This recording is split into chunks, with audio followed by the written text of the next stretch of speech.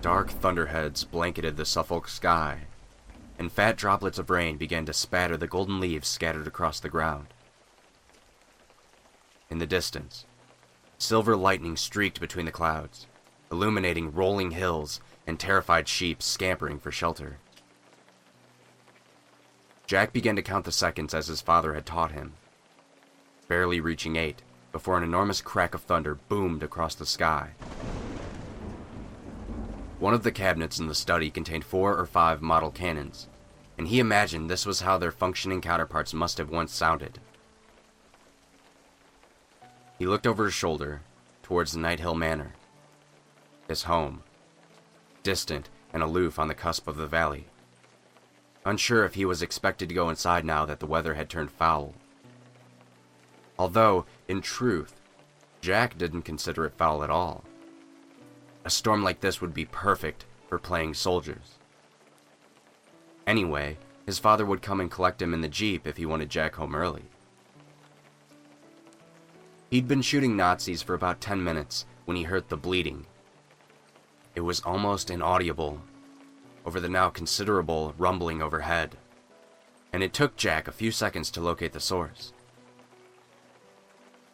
There, just beyond the fence marking the border of King's Forest, in a dense patch of withered brown bracken, he squinted against the rain, and a pair of twisted horns resolved themselves, curving down around a head covered in shaggy black fur.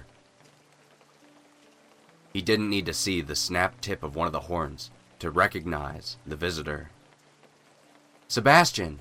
Jack shouted, dropping his plastic Luger in the grass and hurrying over to the fence. All thoughts of war and soldiers pushed aside by the delight of the sudden reappearance of his friend. It had been over 3 weeks since he'd woken up to find the goat absent from its pen. His father had merely grumbled about loose latches and set Maxwell to fitting a new gate, convinced the marauding animal would make its way home in due course.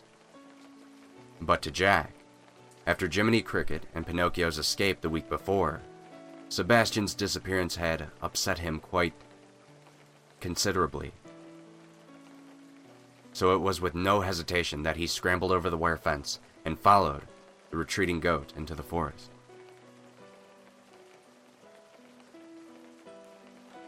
He'd been walking for quite a while, picking his way through the autumnal foliage and around withered trees with only fleeting glimpses of Sebastian's shaggy head to guide him, when he stepped into the clearing. As he did so, a deafening peal of thunder sounded above, and he flinched, despite himself. Then he noticed the long, low table standing in the middle of the clearing. And when he saw the pair seated at it side by side, Jack began to smile. Jiminy Cricket, holding a pink floral teacup in one furry paw, and a dark green flat cap cocked back on his head, and a yellow scarf fluttering gently in the breeze. And Pinocchio, who looked simply marvelous in a deep burgundy waistcoat, top hat, and matching cravat.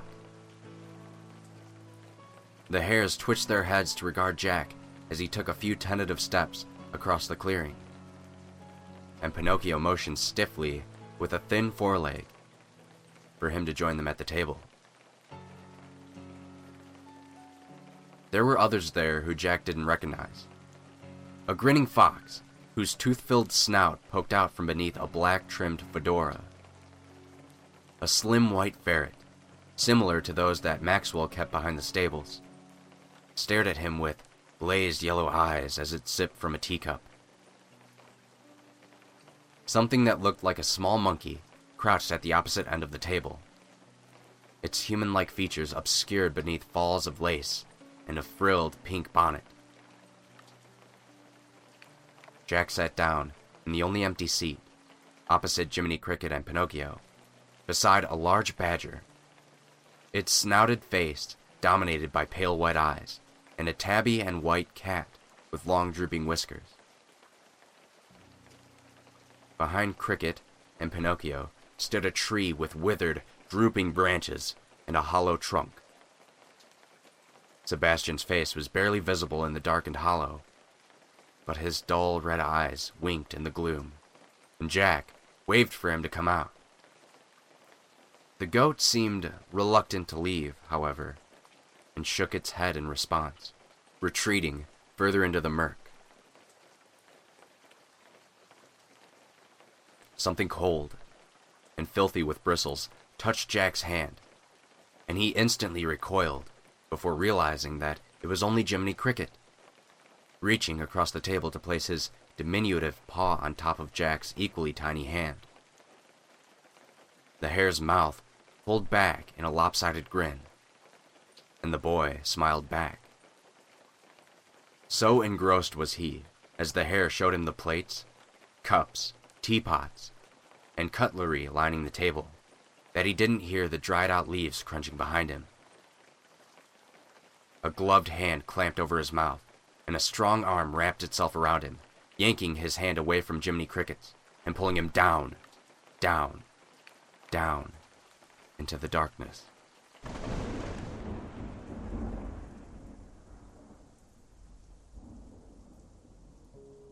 Martin dreamt of music, soft and distant, but beautiful nonetheless. Faint noises in the corridor roused him from his fitful slumber. Was that a pair of tiny feet slapping against the plush maroon carpet? A slight form running past the slightly ajar bedroom door? No, of course it wasn't. Maxwell would have retired to bed by now. And even if he hadn't, the boxer turned groundskeeper's days of running around anywhere were long since past. Nobody ran in Nighthill Manor's paneled corridor now. Not for almost a year. Not since Jack. Oh, God. Martin swung his legs out of bed, elbows resting on his thighs, put his head into his hands, and began to sob. He should have sent Maxwell to fetch Jack that day. He should never have let him play so far from the manor in the first place. Without Maria, he hadn't a clue as to how to care for their son. When he was young, his parents had let him roam far and wide, so it was his natural assumption that Jack should be allowed to do the same. Of course, back then, pedophiles and child murderers had been relatively unheard of. The world had changed, but Martin hadn't changed with it. Raising his head, he looked around the room. The Napoleonic oil paintings, the gilded furniture, the gold-trimmed oak paneling, even this god-forsaken manor house. He'd tear it all down with his bare hands if it would bring Jack back. Standing, he crossed to the window, which opened to Nighthill Manor's rear garden and the valley beyond. And the woods. The woods where, detectives reasoned, his only son had been stolen from him forever. Martin's breath caught in his throat, and he felt as though an ethereal hand had reached into his chest and taken a hold of his heart. About halfway down the valley, moving away from the house towards the woods, was a bobbing orange light. A lantern. Martin narrowed his eyes, but was unable to discern the shape or size of whoever was carrying it. Maxwell? No. The elderly man wouldn't risk the valley with its holes and pitfalls at this hour. He would know better. There was no need for either of them to go into the woods at all, let alone this late at night.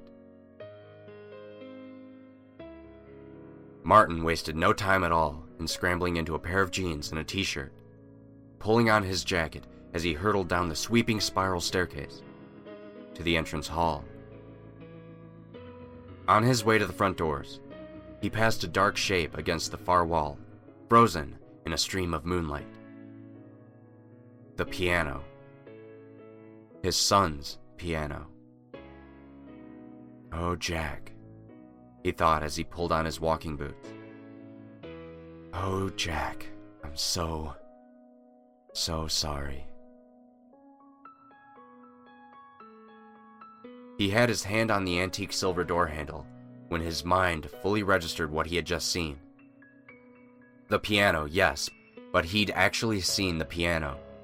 Seen its polished, sleek surface and ivory keys, bright white like rows of teeth. Nobody had touched the piano since Jack. Maxwell had thoughtfully covered the beautiful instrument with a thick velvet sheet. And that was how it stayed. Now, the sheet was pulled on the floor to the right of the piano, yanked aside, and left where it had fallen. Rage welled up inside Martin like a ferocious storm. Somebody had been here. In his house. But that intrusion paled in comparison to the fact that the intruder had touched his son's piano. He snatched open the door and dashed out into the night. From the shadowed doorway to the dining room, a pair of burnished yellow eyes watched the man leave. Satisfied, the stoat slipped out the same way it had entered, through the kitchen.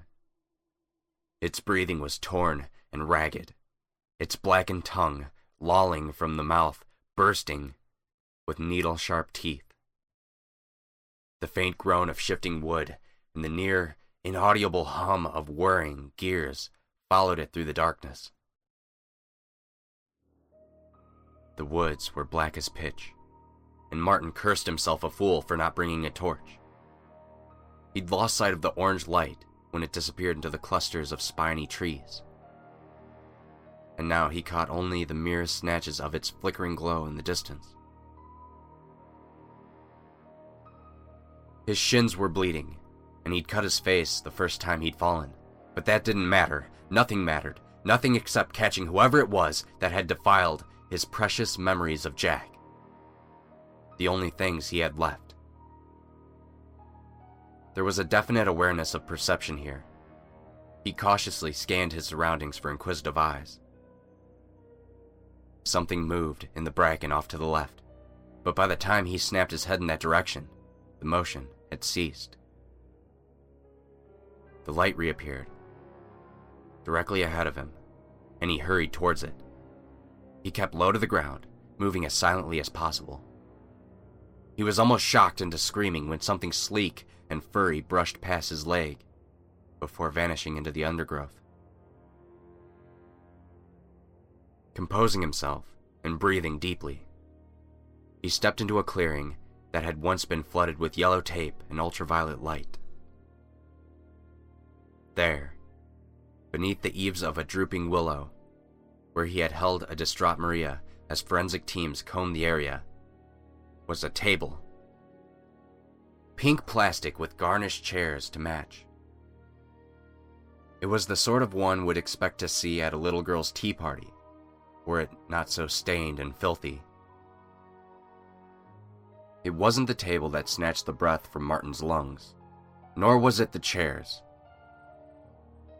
It was the slumped forms seated upon them.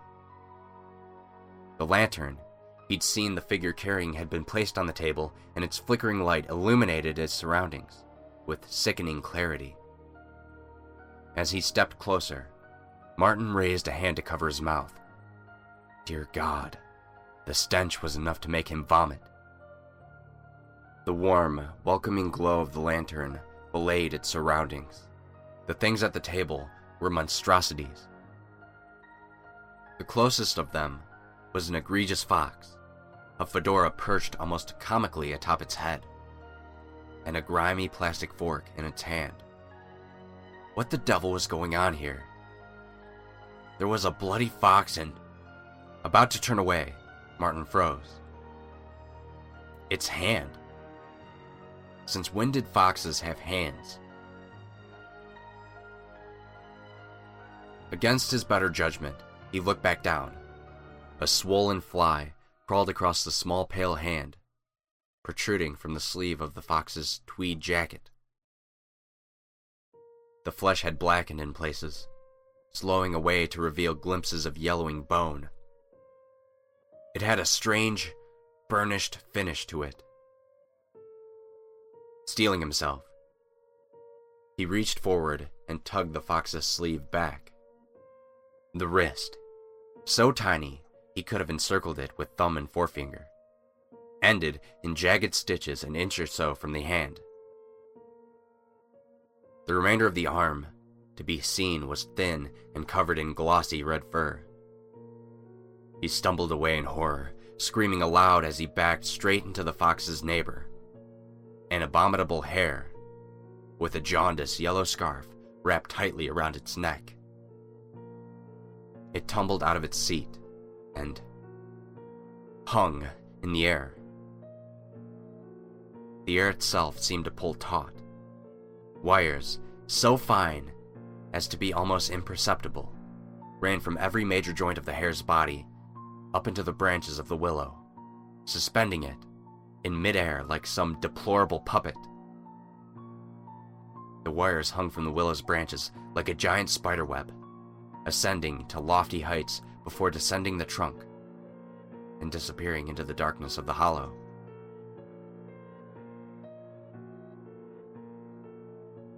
The scarf slipped from the hare's neck and fluttered to the ground. Martin fell to his knees and vomited. His head was nestled atop the stump of a human neck, rudimentary stitching holding the animal's furred cheeks in place.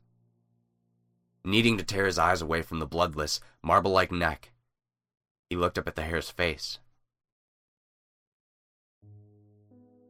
Realization smashed into him like a sledgehammer. Jiminy Cricket. It could be any hare, of course, but Martin knew that it wasn't. He stumbled to his feet, standing groggily on legs threatening to give way any second. Pinocchio's paws jerked into motion, sending a rigid wave across the table to Martin. He screamed and staggered backwards. The police! He needed to call the police. In the willow's hollow trunk, twigs cracked underfoot. Martin exploded over the table in a spray of cheap plastic dinnerware, nausea and law enforcement forgotten, knocking Pinocchio aside and crashing into a monstrous, monocle-wearing pig. He shoved the thing away in disgust, repulsed at the feel of its clammy skin, snatched the lantern from the table, and squeezed into the hollow. The stench was overwhelming. One summer, when he was a boy, he'd visited his uncle's slaughterhouse. Beneath a scorching August sun, the odor of decaying flesh had infested every inch of the place. This was worse. Martin immediately saw why. Leaning against the wall was a long metal pole. Impaled upon its tip was a goat's head. He knew it was Sebastian without even looking. Aligned vertically next to it, a row of wooden levers and cogs. So that was where the wires led. Dear God, how long had this maniac been watching his family? He raised the lantern higher and answered his own question. Hundreds, maybe thousands of Polaroids pinned to the inside of the stump. Jack laughing and petting Sebastian. Jack standing on Martin's shoulders, wearing a Spider-Man t-shirt and waving an ice cream cone above his head. They had been taken from the edge of the tree line, judging by their angles. The next photo turned Martin's blood to ice. Wrapped in a duvet adorned with purple dinosaurs, Jack dozed peacefully. One hand was clutching the duvet, the other snaked around Martin's shoulders as the two of them dozed peacefully. That had been on Jack's 4th birthday. Oh my God. He was crying now, tears streaming down his face as he took in the twisted visual history spread before him. 2 A4-sized photos were tacked in the center. Martin howled in agony. The first showed Jack wearing the same khaki shorts and brown t-shirt as the day he disappeared. He was laying on his back, pale and motionless, eyes closed and hands clasped to his chest. Next to him was a pig, bloated and bloody. Beneath them both was a sheet of light blue tarpaulin. Between them, small clear bags of what looked like sawdust, tiny blocks of wood, and a pile of minuscule cogs and gears. In the second photo, Martin lay sleeping in his own bed. Standing beside him, staring fixedly at his prone form, was a monocle-wearing pig. The photograph was dated September 22nd. Today, something shuffled behind him, fallen leaves crunching beneath its cloven hooves.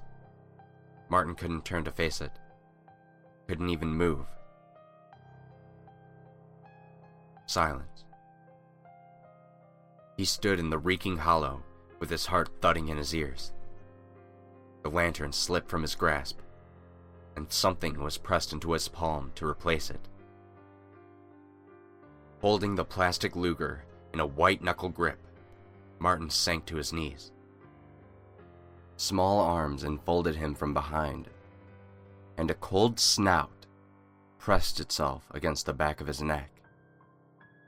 The subtle click of hidden machinery was followed by a shallow breath. From the darkness, a rasping voice.